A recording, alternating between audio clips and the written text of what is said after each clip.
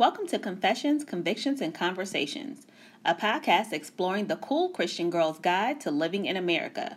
I'm your girl, April Davenport. I'll reveal to you a little personal testimony while merging ministry, education, and real life. We will also discuss current events with relevant figures of our time. It is the perfect blend of headline news, black girl magic, and of course, Jesus juice. Come with me on a journey you won't soon forget. So stay tuned, don't change the channel, and let's take a ride.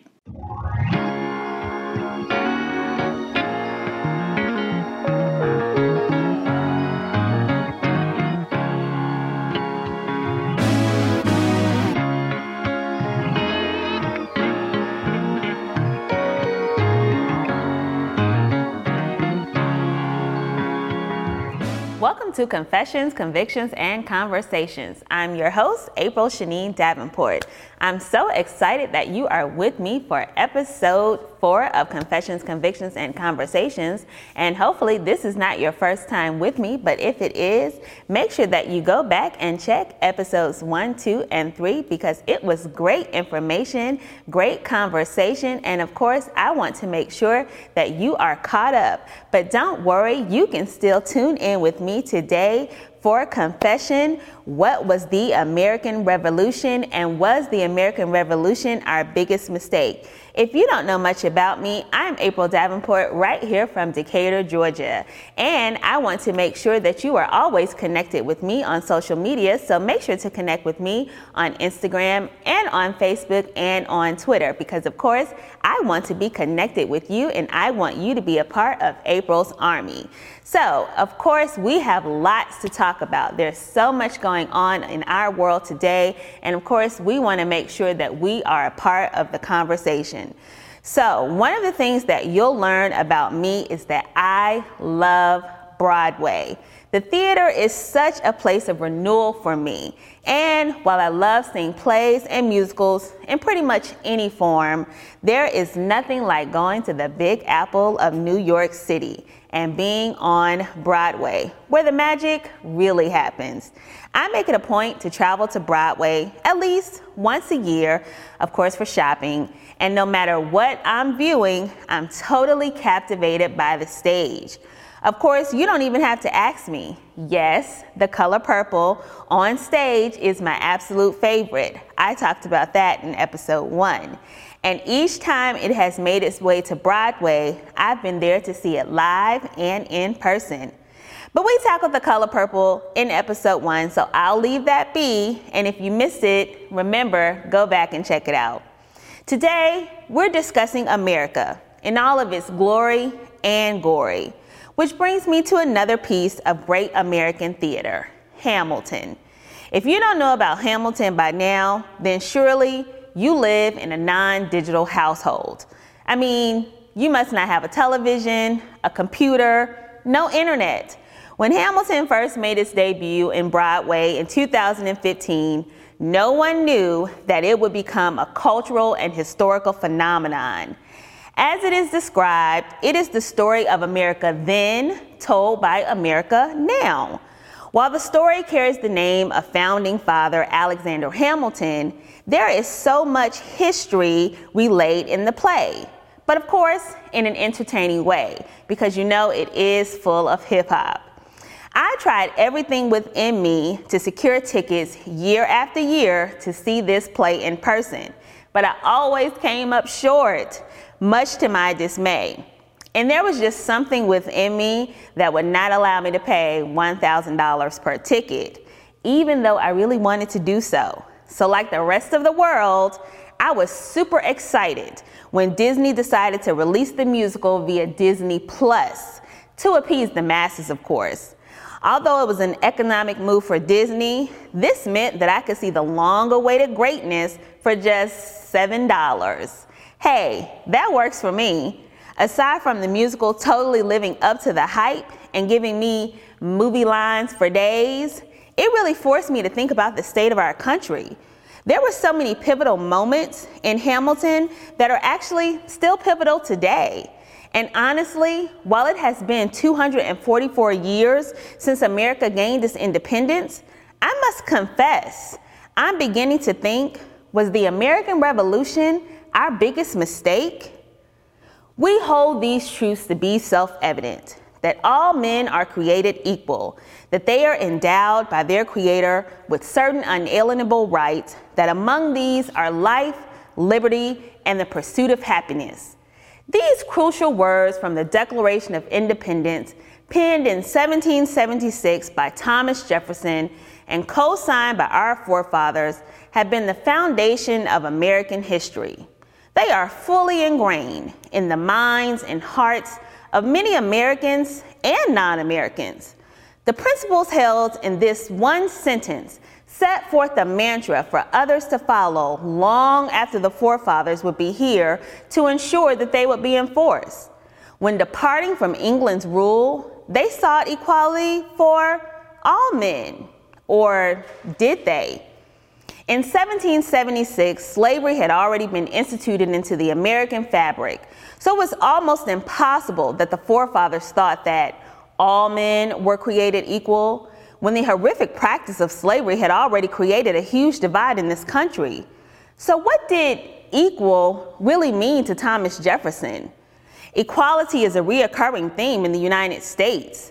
The people in this country, whether native or immigrant, are in a fight for freedom on many accounts: race, gender, socioeconomic status, and other fronts. America, despite its almost 250-year history, is continually in a fight to define what it considers to be justice. When America declared its independence, it successfully removed itself from England's control, but it did not successfully identify itself as a country. And even in freedom, there is identity. When Jefferson mentioned inalienable rights, he did not list any tangible rights, and the ambiguous words of life, liberty, and happiness can be altered by the person who is defining them at the moment. For the slave owner, they are living life by being free, and they may feel as if they are giving life by allowing their slave to work. The equality present in the Declaration of Independence is actually not present at all. Jefferson also mentions that to secure these rights, governments are instituted among men, deriving their just powers from the consent of the governed. If America was releasing itself from British rule, then everyone in America at the time should have been considered as the governed. However, this was definitely not the case. The just powers only apply to persons in the room and their similar beings, which we know were just white men. These unalienable rights did not apply to women, to persons of color, or anyone outside of the general makeup of our forefathers. In fact, it would be over 100 years before women would gain access to the right to vote, and before many would even gain access to work. And that would be only because America would enter into war. Therefore, when Jefferson penned the word equal, he only considered persons equal to himself. 244 years later, and we're still having discussions and wars on equality in a country that was founded upon the principle of freedom and the thought that all men are created equal. What exactly was the goal of the American Revolution? To simply revolt against England, or to create a fair and just land? What would be the state of the country had we stayed under English rule? The irony of Hamilton is that the king is continually mocking America, wondering what will happen to America as he watches the country from afar, trying to survive. He sings, "What comes next? You've been freed. Do you know how hard it is to lead? You're on your own. Awesome. Wow. Do you have a clue what happens now? Oceans rise, empires fall. It's much harder when it's all your call, all alone across the sea. When your people say they hate you, don't come crawling back to me." While the words were penned by the writer Lin-Manuel Miranda, the creator of Hamilton, it's almost as if it's a time capsule, because I don't believe that the forefathers knew how hard it would be to run a country, how hard it is to actually lead. But unlike one of the King's other songs, we didn't go back to England. Do you really think that America has a race problem, or is it a class problem? Because a lot of times when I examine what's happening in America, I don't think that it boils down just to race. I think a lot of times it's about class, it's about economic status, and it's about money. What do you think is our main problem today? In addition to the Declaration of Independence, a document that hangs like a cloud over America, we are governed by a document that is also over 200 years old. Of course, there are amendments, and yes, we have the Supreme Court to oversee the U.S. Constitution, but has this Bible of America really provided proper instruction for our country? The preamble of the Constitution reads, "We, the people of the United States, in order to form a more perfect union, establish justice, ensure domestic tranquility, provide for the common defense, promote general welfare, and secure the blessings of liberty to ourselves and our posterity, do ordain and establish this Constitution for the United States of America." I'll admit, it's beautiful prose. After I obtained my master's in English from the University of Notre Dame, I was torn between going to grad school to get my PhD or going to law school to get my JD. I ended up doing the former, but I love law. However, there are times when I have to question whether the law loves us. As I told you in a previous episode, I'm not that girl who takes offense at every single thing or pulls the race card every time something goes wrong. That's definitely not me. Yet and still, I would have to live in complete oblivion if I believed that we the people really meant we the people. If the Constitution really meant we, there would have been no need for a 13th, 14th, or 15th Amendment, because slavery would have ended long before then, and equality would have been a given. And we wouldn't have to keep reminding law enforcement, judges, politicians, or everyday citizens that the 13th, 14th, and 15th Amendments actually exist. Who did the we include? The white men in the room and those they wanted to include? It didn't include women because there's a 19th Amendment. These two very important documents, and yet they seem to cause more confusion than clarity. If the U.S. Constitution is a document representing freedom, why is it constantly up for debate? The definition of revolution is a sudden, radical, or complete change. We know that the First Amendment guarantees freedom of expression and religion. But what else was sudden, radical, or completely different about America after the Revolution? What is radical and completely different from the America of 1776 and the America of 2020? Sure, technology has infiltrated our society, but the two parties that were created back then are the same two parties that keep our nation divided. The fight for power is the same fight that prevents our country from truly being a nation for the people, by the people. What is radically and completely different? Have you given up on a better America? As we know, there are three branches of government: executive, legislative, and judicial, all equally important. One of my favorite things about the establishment of these branches is the balance of power. Our government is established so that every branch can check the other branch, and so that no branch becomes too powerful. In theory, this allows the people to have the power. The people. We, the people. We are the people, whether we are intended to be the people or not. Thomas Jefferson, George Washington, Alexander Hamilton, and the other great founding fathers may not have intended for there to be a multicultural we in we the people. But the fact remains, the we is a lot more diversified than it was in 1776. The only way America is going to be suddenly, radically, and completely different is for the people to take back the power that it should have possessed all along. According to Jefferson, freedom isn't something that we have to wait to be handed to us. We were born with it. We, the people, need to walk in the freedom that we have, whether America gives it to us or not. When Dr. Martin Luther King Jr. approached the podium in Washington, D.C. to give his famous I Have a Dream speech, he poignantly captured and redefined what he believed Thomas Jefferson meant for America's future, even if it did not define his past. In a sense, we've come to our nation's capital to cash a check. When the architects of our republic wrote the magnificent words of the Constitution and the Declaration of Independence, they were signing a promissory note to which every American was to fall heir. This note was a promise that all men, yes, black men as well as white men, would be guaranteed the unalienable rights of life, liberty, and the pursuit of happiness. Although Jefferson's words had not previously applied to all Americans, King came to redefine equal and remind the persons present in America's power room that it was now time for Jefferson's word to hold new meaning.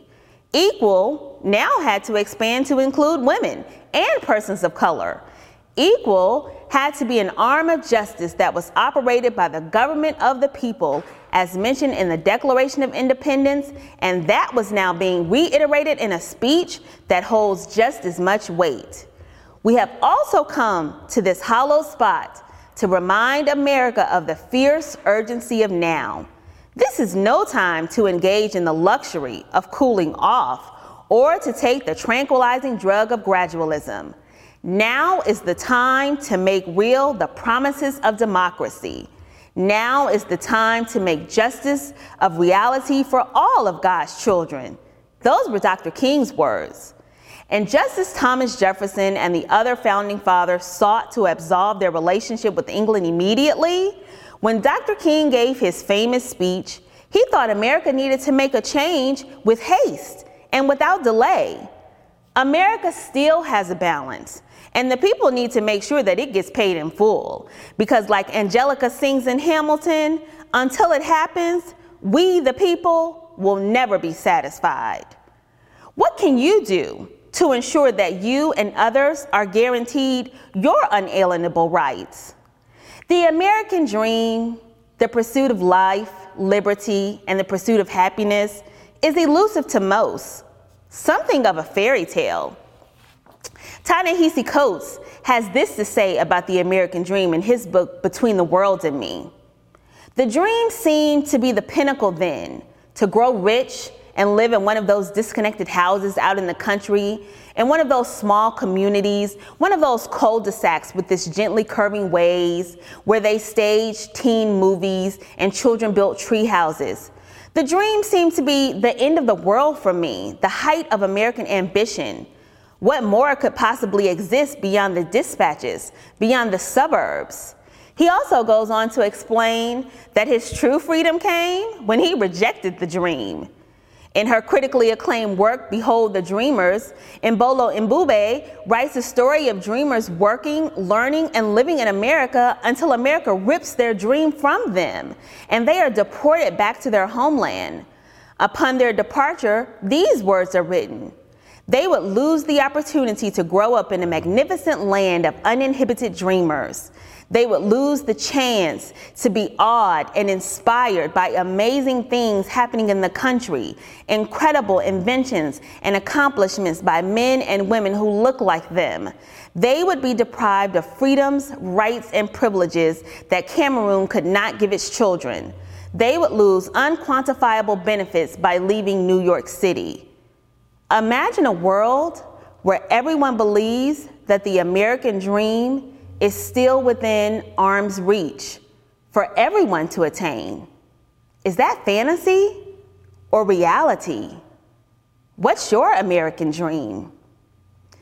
Thanks so much for tuning in to me for this episode for Confession: Was the American Revolution Our Biggest Mistake? I appreciate you so much for watching, for listening, for being a part of my army. Make sure you stay tuned to me. Make sure that you're subscribed to me on Apple Podcasts, Spotify, or YouTube. And make sure that you're connected to me because I want to learn just as much about you as you're learning about me. And make sure that you stay tuned with me for next week's episode, same day, same time. And before you leave with me, allow me to pray for you. God, make sure that you continue to protect the people in my army. I don't know what's coming their way, but you sure do. Thanks so much for listening. Thanks so much for tuning in to Confessions, Convictions, and Conversations. We are just getting started, so make sure to connect with me on social at AS Davenport and at Fresh Start Fridays. For more information on the podcast, please visit www.asdministries.org. Also, don't forget to subscribe to the show and be a part of April's Army. Remember, any time is a good time to confess the Lord Jesus Christ as your personal Savior, live by your own personal convictions, and it's always a great time to have a good conversation. I'm your girl, April Davenport. See you next time.